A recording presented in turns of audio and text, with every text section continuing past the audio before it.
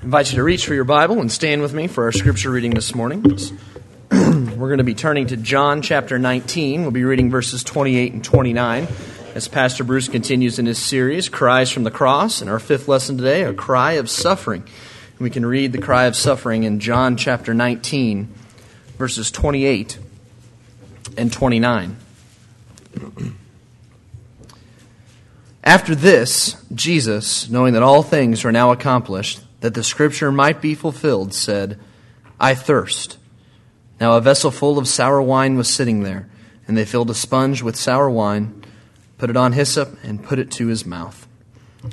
Father, we come to you this morning, and we thank you for the work that you did through your Son on the cross, and help us to learn from his cries and learn from the cross what it means for our lives, and be changed by the power, by your power, and by what was shown on the cross. In Jesus' name, amen. Well, this morning we want to continue in our series that we've been in for the last few weeks, a series we've been calling Cries from the Cross.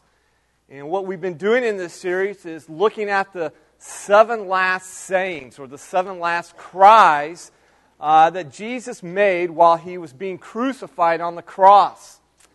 And this morning, we want to take some time and focus on the simple words that he said from the cross, I thirst. I thirst.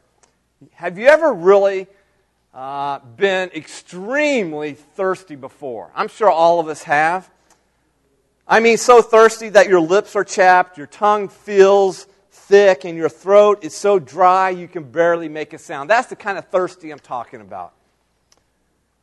The average American drinks 54 gallons of pop each year, 25 gallons of beer, but only 12 bottles of water, or I should say 12 gallons of bottled water each year. They say your body is comprised of about 60% water, which means if you weigh 150 pounds, then you're carrying about 12 gallons of water in your body, the same amount that the average person or each American drinks each year, which is kind of interesting.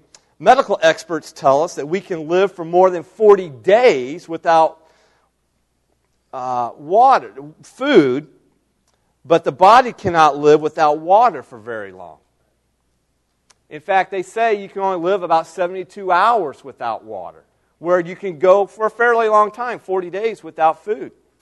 And of course, about that time, that's when dehydration begins to take over your body. If you go without water for a long time, the muscles begin to cramp, the kidneys shut down, and you may even begin to experience severe headaches. Dehydration is also the number one cause of fatigue in people. So if you're tired here this morning, the reason may be is because, well, you're not drinking enough water. Your body can't operate without water. Your brain even begins to shut down without water. So perhaps we should start passing out bottles of water as you come into the worship service each Sunday, so you can pay better attention to the message. You know, as we've been looking at these cries from the cross, these 7 sayings that Jesus made while he was being crucified, there's a lot of words and a lot of sayings that Jesus said that you and I, we could never say. But everybody can say this 5th cry from the cross. In fact, we do it all the time. We say, I'm thirsty. Our kids say it even when they're not. They say it before it's time to go to bed so they can delay going to bed. I'm thirsty. And my youngest son is notorious for that. You know, it's all of a sudden he's been playing, he's been watching TV for the past hour. Hasn't been thirsty then, but the moment we say let's go to bed, what does he want to do? You got it. And so whether you're mowing the yard, whether you're playing sports, and afterwards, and we've all experienced a time where we have said the same thing Jesus has said here in this 5th cry. I'm thirsty. This 5th cry expresses one of our most primal needs, the need to have our thirst quenched. This cry is the shortest of the 7 cries from the cross. In fact, it's just one word in the Greek, and as you see in your English Bibles, it's 2 words. But again, this cry has tremendous significance when you begin to understand the reason and meaning behind what Jesus is saying here. Now, let's look at this.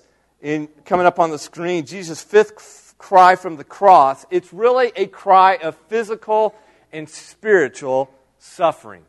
It's a cry of physical and spiritual suffering.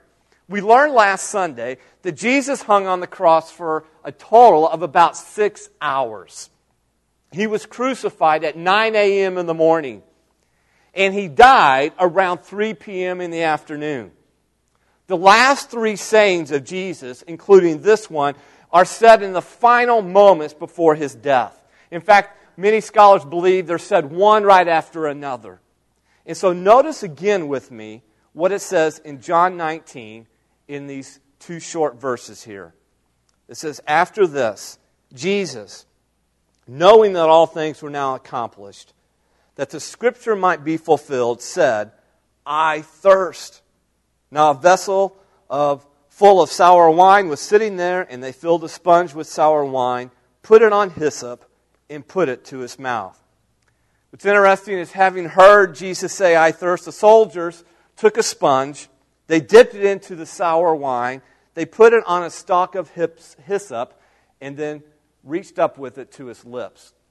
Now, it's interesting that since the book of Exodus, this word hyssop, the hyssop plant, if you go back to the book of Exodus, it was a hyssop plant that was dipped in the blood of the lamb and spread on the doorpost so that the death angel would pass over that house. Now the hyssop is used again in the redemption story, except this time the sponge, instead of dipped in the blood of the lamb, it is dipped in sour wine and put on the hyssop stalk and used to reach Jesus' lips. And as Jesus licked the sponge, a few drops of the sour wine penetrated or came into his mouth, just enough to moisten his lips, just enough to moisten his tongue and throat, just enough, perhaps, so Jesus could say the last 2 statements before his death, which we will look at in the next 2 weeks, where he says, it is finished, and then, Father, into your hands I commit my spirit. It's also interesting to note that when Jesus was first crucified, 6 hours earlier from when he says this first cry, the soldiers had offered him something to drink. And at that time, Jesus refused it. But now, 6 hours later, Jesus accepts something different to drink. You say, well, what's the difference? Why now? Why later? Well, notice in your notes here what it says in Matthew 27, 33 through 34. It says they came to a place called Golgotha, which means the place of the skull. So this is before they actually crucified Jesus. They're taking him to the place of the skull, the place where they crucified him. And there it says they offered Jesus wine to drink mixed with gall. But after tasting it, he refused to drink. So what we see here in these 2 passages is that twice the soldiers offered Jesus something to drink. You notice here on the screen, the first time it was wine mixed with gall. And the second time it was sour wine. Or some of your translations may even say wine vinegar mixed with water. So why did Jesus refuse the wine mixed with gall when they first offered it to him before he was even crucified? What's the deal with that? Well, wine mixed with gall actually had a somewhat of a narcotic effect. It was a drink that was given to victims to help kind of deaden their pain. And apparently the wine made the bitterness of the gall a little easier to drink. So basically what the soldiers offered Jesus was a drink with a painkiller in it before they pounded the nails through his hands and his feet. But as soon as Jesus tasted it and he realized what it was, he refused to drink it. And the question is, well, why? Why would he refuse a painkiller to kind of numb and deaden the effects of the crucifixion? I believe the answer is because Jesus did not want to impair his faculties when he died on the cross. He wanted to experience the full judgment and suffering for our sins without any painkiller. He wanted to be mentally alert while he was paying for the sins of the world. By the way, why? Have you ever, you may be wondering, Well, why did the soldiers try to give Jesus this drink with a painkiller? What's their motivation? Well, it wasn't for humanitarian reasons, believe me. These are Roman soldiers. It wasn't because they felt sorry for Jesus. It was for their own benefit. They didn't want to hear the criminals scream when they crucified them. As some of you may know, and we talked about this a little bit, crucifixions were a very long, drawn-out process. You didn't die instantly when you were crucified. It was suffering for hours and hours, and people would often scream, especially in the beginning when they still had enough strength to do so. And so if you were a Roman soldier who was assigned to crucifixion duty, you didn't want to hear people screaming for hours and hours on end while you're waiting for these victims to die off. So what would you do? You gave them wine mixed with gall just to quiet them down a little bit. But Jesus refuses this wine mixed with gall before he's crucified. But now John tells us 6 hours later, after this, Jesus, knowing that all things were now accomplished, says, I thirst. Now, what is he referring to here? After what was accomplished? Well, after Jesus had finished paying for the sins of the world, after Jesus had experienced the darkness of God's judgment and the silence of being separated from God the Father, after God's justice had been satisfied and the plan of salvation had been completed, that's when Jesus says, I thirst. And this time the soldiers gave Jesus sour wine mixed with water. It's interesting here. This drink, sour wine mixed with water, it was the most common and the cheapest drink among the lower class in that day. It was often called, the poor man's drink. It was basically good wine that had spoiled due to bad storage. And what they did is they mixed it now, or diluted it with water, and would add herbs to it to kind of make it palatable, to make it drinkable. And so it was bad wine that had turned sour. That's why it's oftentimes called wine vinegar or sour wine. We're told that a jar of it just happened to sit at the crucifixion site. And the reason it was there was, again, for the Roman soldiers to drink.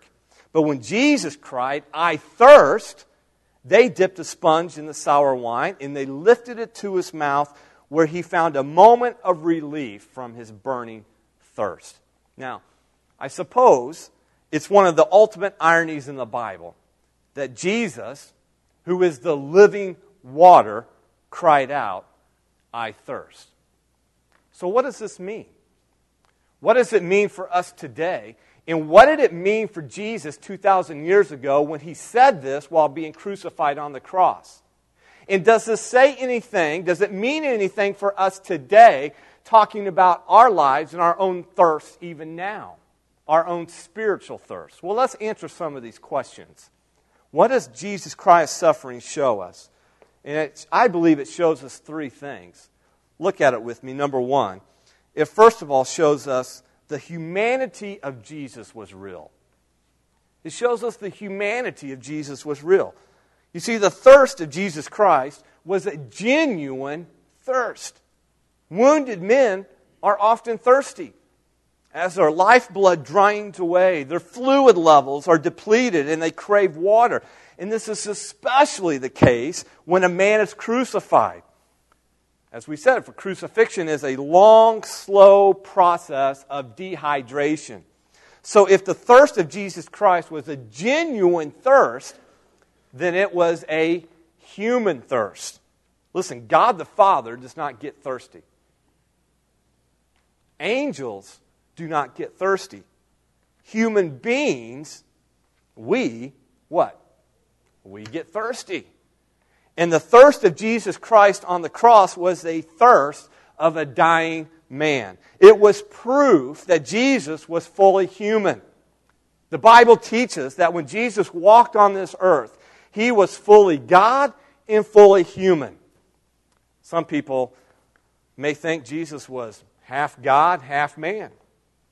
But Jesus was not 50% God, 50% man. Jesus was not some kind of hybrid. He was 100% God and 100% man. You say, explain that to me. I can't explain it to you. I just know that's what the Bible teaches. Most people in our society don't have much trouble accepting that Jesus was a man who walked on this earth. Most people who don't even believe in God will at least accept the fact that a man named Jesus of Nazareth actually walked on this earth. After all, Jesus is one of the best known figures of all the world. Most people accept that reality, accept that fact. But it's somewhat a little different for us as believers, especially when we become believers and we have been believers over time. We seem to struggle with accepting the humanity part of Jesus. If the world tends to doubt that Jesus is really God, we as believers tend to forget that Jesus really became a man. There is something scandalous about Jesus becoming a man, that he became tired, hungry, and thirsty. Yet the Bible teaches us that Jesus, he grew as a child. We know that from Luke 2:52. He ate, he slept, he drank, and it says he even wept when one of his friends named Lazarus died. There was sorrow. But we also must remember that in no way did Jesus' humanity diminish his deity. He was still fully God as well as fully man. Look how Paul describes this in Philippians chapter 2, verses 6 through 8. It says, though he was in the form of God, he did not count equality with God a thing to be grasped, but emptied himself by taking the form of a servant, being born in the likeness of men. And being found in human form, he humbled himself by becoming obedient to the point of death, even death on a cross. So even though Jesus did become a man, listen, he was never anything less than God. Yet for a period of 33 years, Jesus voluntarily gave up the exercise of his own rights as God. Jesus, he did not void his deity. He simply, as one author says, he veiled it. And he walked among us, experiencing what we experience, and yet he did so without sin. So for us to hear Jesus say that he was thirsty on the cross is to be reminded how completely he entered into our world, how completely he entered into our humanity. Jesus was thirsty.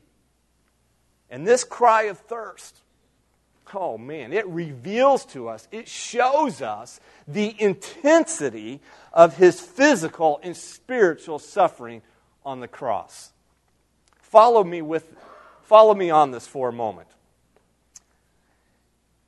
The intensity of his physical suffering.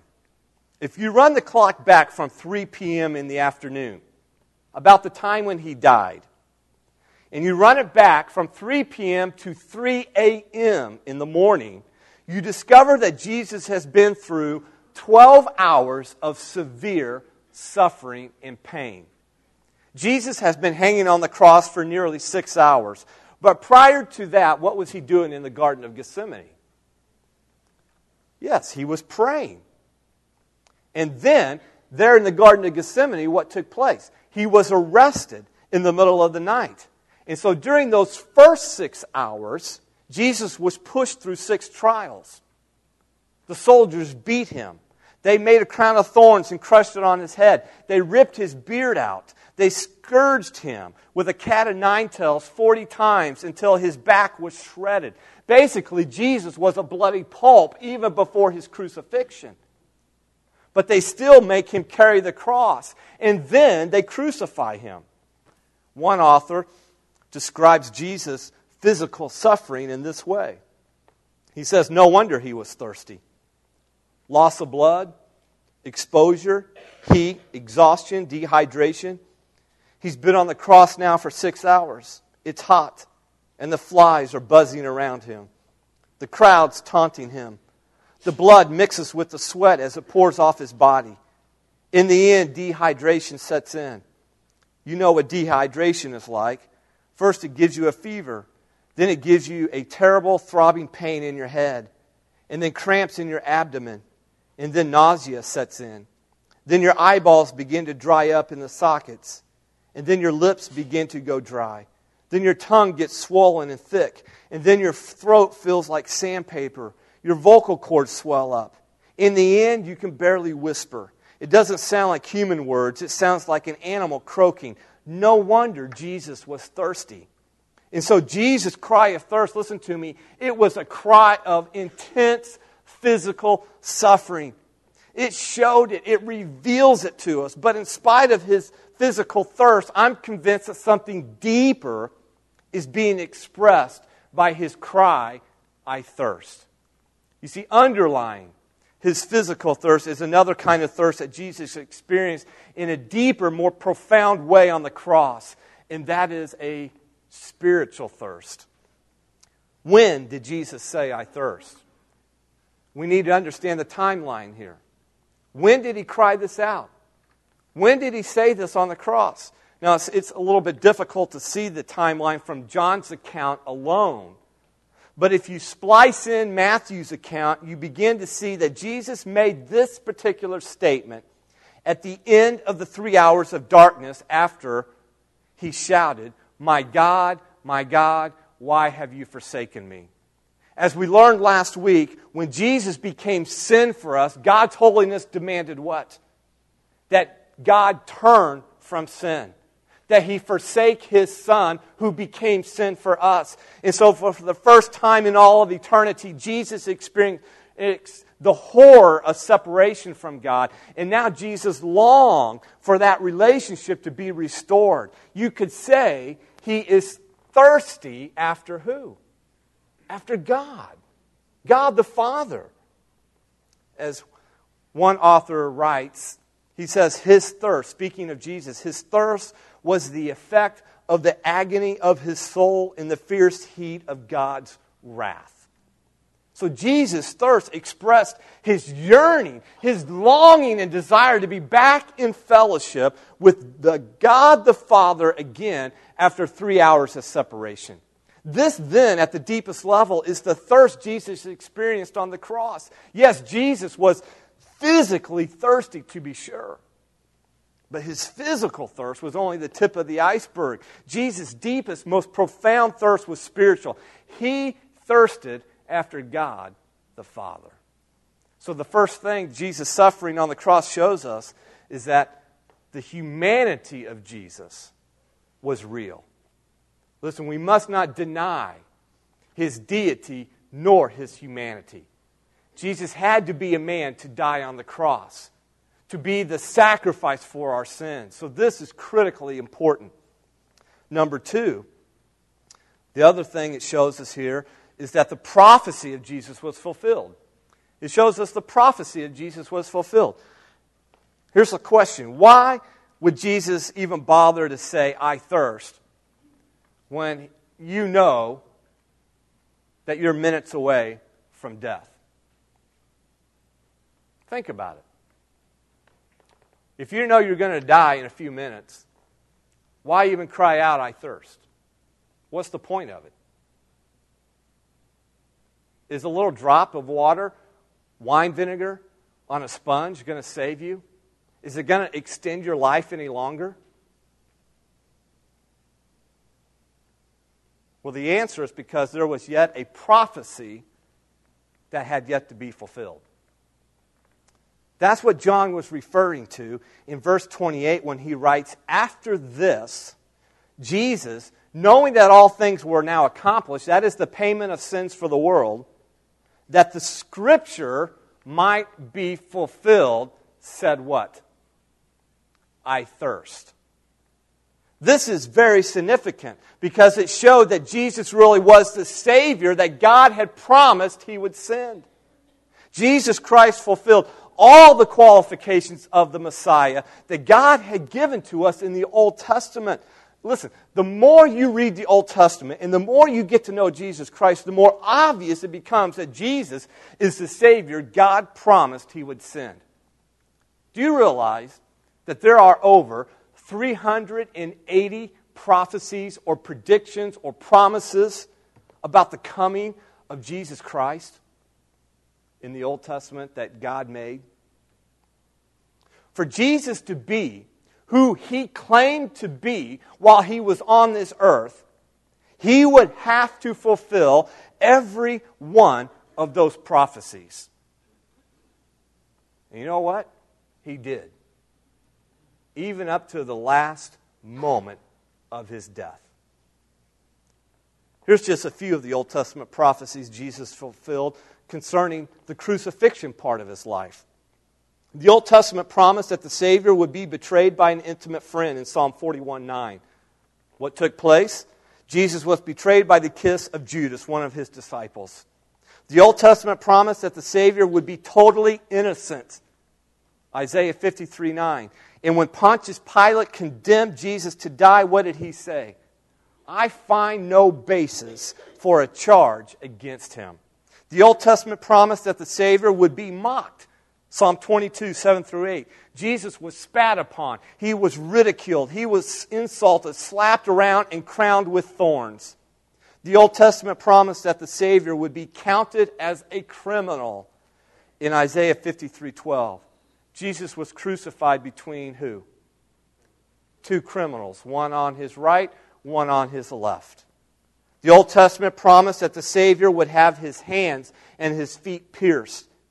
In Psalm 22:16, and when Jesus was crucified, the nails were driven through His hands and His feet. The Old Testament promised that wicked men would gamble for the Savior's clothes. Psalm 22:18. And as we saw last Sunday, the soldiers who crucified Jesus divided up His clothes by casting lots. The Old Testament promised that the Savior would be God-forsaken.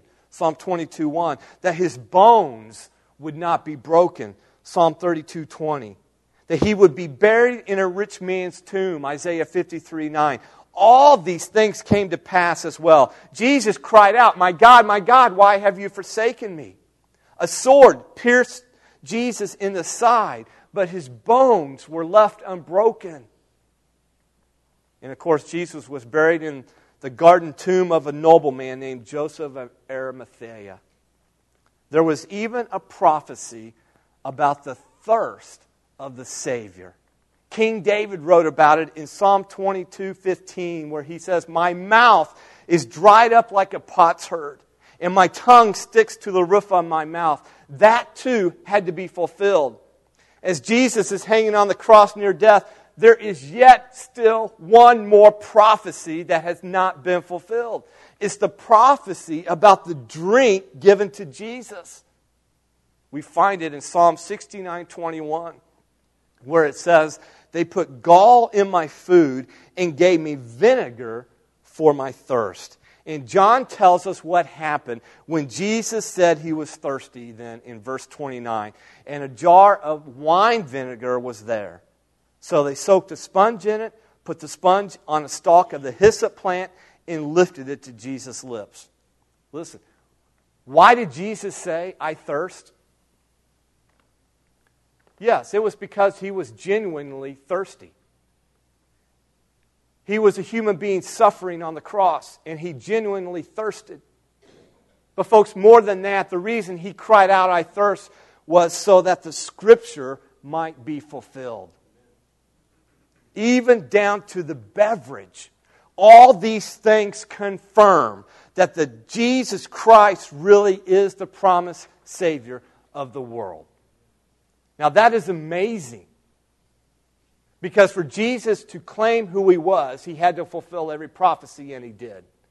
You know what kind of confidence that can give you and me in the reality and the truth of God's Word and in the person and work of Jesus Christ? Huge confidence. Because the odds of any one person fulfilling all these prophecies are astronomical, and yet Jesus fulfilled every one of them.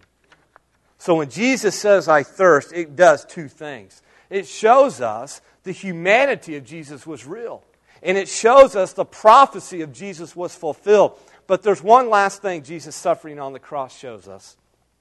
And that is the sympathy of Jesus is sincere. You know, as I thought about this, I think most of us, we know that God sees us, that He knows what we're doing in life. I think most of us here, we even understand and realize that God knows all things. But at the heart of it, what we really want to know is whether God understands and feels my pain. Does God know what I'm really going through, and does He understand it? When I'm going through adversity and struggles in this circumstance and that circumstance, is God aloof to it, or does He really understand it? Well, just stand at the foot of the cross, and you need not wonder any longer. Jesus felt the pain of rejection. He felt the pain of injustice, and yes, He felt the pain of thirst. And the Bible says it like this in Hebrews 4:15 and 16. Look what it says. For we do not have a high priest who is unable to sympathize with our weaknesses. That is a glorious verse right there. A glorious, wonderful truth. But we have one who has been tempted in every way, just as we are, yet was without sin. Let us then approach the throne of grace with confidence, so that we may receive mercy and find grace to help us in our time of need. We have a Savior, listen to me, who understands what we go through in life. So when you go to our Savior in prayer, you go to one whose heart beats with yours. Because He has known pain and suffering. He has been thirsty. He has been reproached and offended. He has been hated and ignored and rejected. Christ has entered our world. He has participated in our suffering. Jesus walked our planet. He ate our food. He drank our water, and He has felt our pain. And so whatever you may be going through right now at this moment in your life, listen, you can know with confidence that Jesus experienced all that and more. He understands more than you can ever imagine about what you're going through and have gone through and will go through. Are you in physical pain?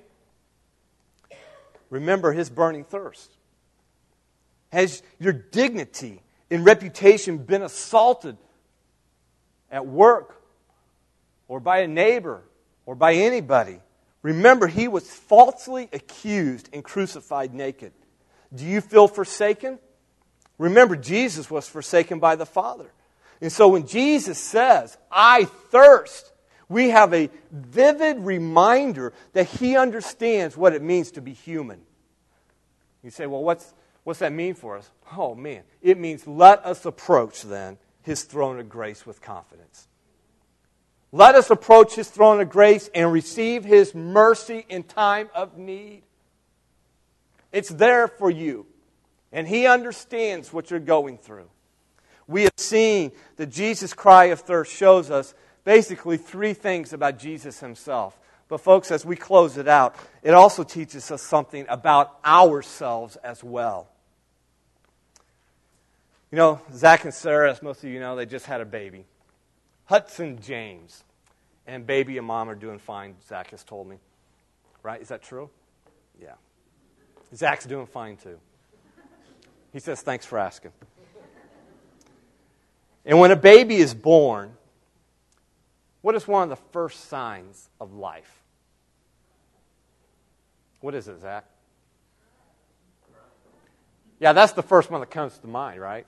Definitely. But in addition to crying, there is hunger and there is thirst. And if you don't feed and give that baby the nourishment that it needs, how's that baby going to let you know? The crying. Listen, in the same way, we are all born thirsty. Every one of us, as every mother knows. But just as we come into this world with a physical thirst, so we have a spiritual thirst that is built into the soul. We are born spiritually thirsty. How many of you have seen the movie The Empire of the Sun? Came out a while back. Not many of you have seen it. In that movie, there's a vivid picture of desperate thirst, what it means to be desperately thirsty. And in the chaos of World War II in China, the young son of a wealthy British expatriate is separated from his family, and there is no one to care for him. The boy returns to his home, and he lives for a while on whatever food has been left behind. But his supplies quickly run out, and he is now desperately thirsty. Even the swimming pool on the family estate has run dry. The boy runs to the kitchen, which is littered with all these empty cans, and he fervently licks every last can to the very bottom. Just any kind of liquid to quench his thirst. That is a picture of what it's like to live in this world and be spiritually thirsty. We are thirsty people. And we go through this life panting after something, anything that will quench our thirsty souls. Well, here is the good news, folks. This is the message of Jesus' cry on the cross, is that Jesus thirsted on the cross so that we might never thirst again spiritually. So how do we satisfy this thirst that we have, that we're all born with, this spiritual thirst? I think there's 2 steps here. Let me show them to you.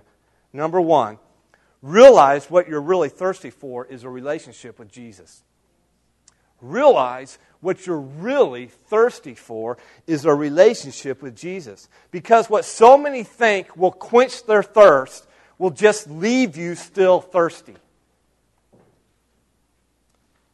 How many people in our world think money and possessions and material things will quench their thirst? How many people think sex and pleasure will quench our thirst? How many people think success and power will quench our thirst? How many people think marriage and kids will quench our thirst? You name it. We think these watering holes will quench our thirst that the world has to offer, but they leave us thirstier than we were before. And the issue here is not whether we thirst. Listen, every one of us here, we all thirst, but rather how long will we thirst? Some people will go on being thirsty for all eternity. Jesus told a story about a rich man who did just that. A rich man who died and he went to hell. You can read about this story in Luke 16. And the man was tormented with such thirst that he begged for someone, anyone, to come and just to dip the tip of his finger in water and cool his tongue, because he was in such agony in the fires of hell. What do people in Hades, which will eventually be thrown into hell, say? What are they screaming out?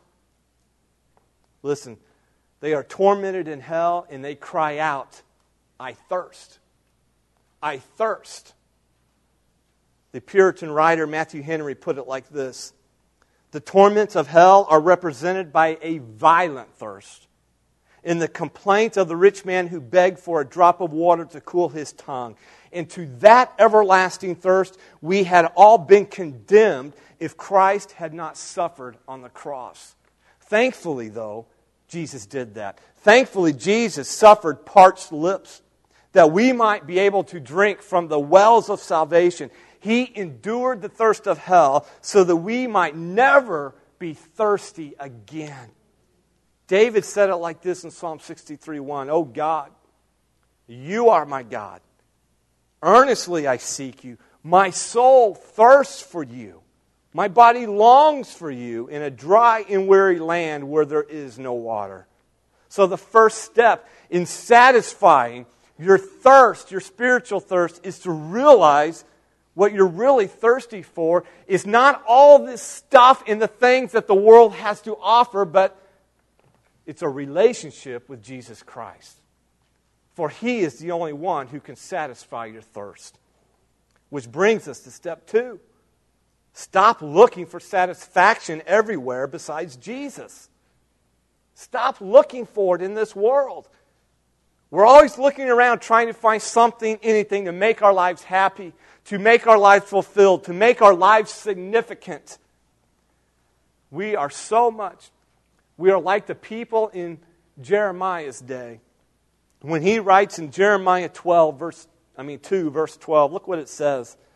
He says, "My people had committed 2 sins. And oh, do we commit these 2 sins. They have forsaken me, the spring of living water, and have dug their own cisterns," or their own wells, broken cisterns that cannot hold water. What are we thinking, trying to quench our thirst by digging our own watering holes? Listen, you can write over any well that we dig, or any watering hole that you go to that this world offers up to you, and you can write over it, "If you drink of this water, you will thirst again." If you drink of this water, you will thirst again. This is basically what Jesus tells the woman at the well. You remember that story? John chapter 4. Jesus encounters a woman who is interested in spiritual things. She is seeking after something more because her life is so unfulfilled, so empty. She's been through 5 men and is now on the 6th one. And Jesus confronts her and says, "Listen, why do you keep searching? You have you have a thirst that only I can quench." Look what he says to her now. Notice it in John chapter 4. He says, "Everyone who drinks this water will be thirsty again.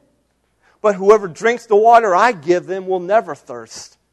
Indeed, the water I give them will become in them a spring of water welling up to eternal life."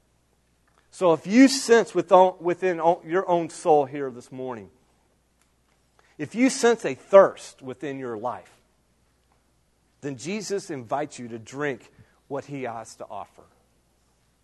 Listen to what He says in John 7, 37 and 38. He says, "On the last and greatest day of the festival, Jesus stood up and He said in a loud voice, 'Let anyone who is thirsty,'" do what? "'Come to me and drink. Whoever believes in me,' as Scripture has said, 'rivers of living water will flow from within them.'" So what does all this mean here? It means if you feel unsatisfied with your life, if there is a void and a hole within you, if there is still a thirst that has not been quenched, you are spiritually thirsty.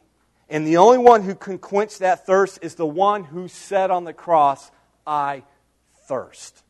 Jesus thirsted on the cross so you don't have to thirst.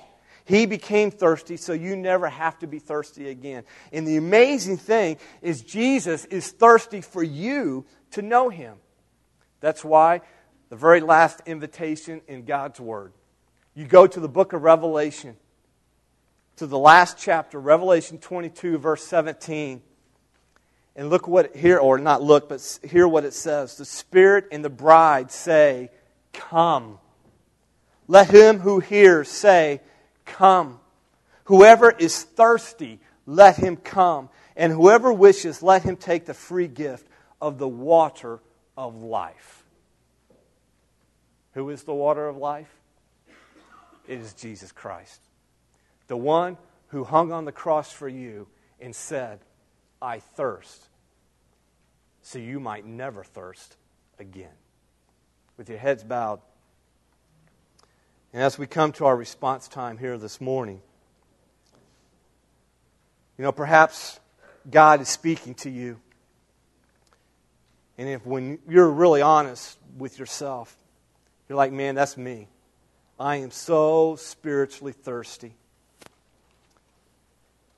My life is so unfulfilled, so unsatisfied because I keep trying to fulfill it and find satisfaction in the watering holes of this world, in the wells that I dig myself." Now let me encourage you to answer the invitation of Jesus Christ. And if that's your heart's desire here this morning, I want to encourage you just to follow me in a prayer like this. You can be your own words, but this is just a prayer that you can use, that you can follow. Dear Jesus Christ, I realize that I've been looking to other things to meet my needs and to find fulfillment and satisfaction. Today, I've realized what I'm really thirsty for is you, a relationship with my Creator. Jesus, I want to stop looking for satisfaction in this world. I'm thirsty and want to come to you as my Savior, the one who paid for my sins on the cross and can give me eternal life. Thank you for saving me. I pray this in Jesus' name. Amen. I know most of you here, you have already received Jesus Christ as your Lord and Savior. And my challenge to you this morning is, do you know anybody who is still spiritually thirsty? Do you know of somebody who is far from God and who needs Jesus Christ in their heart?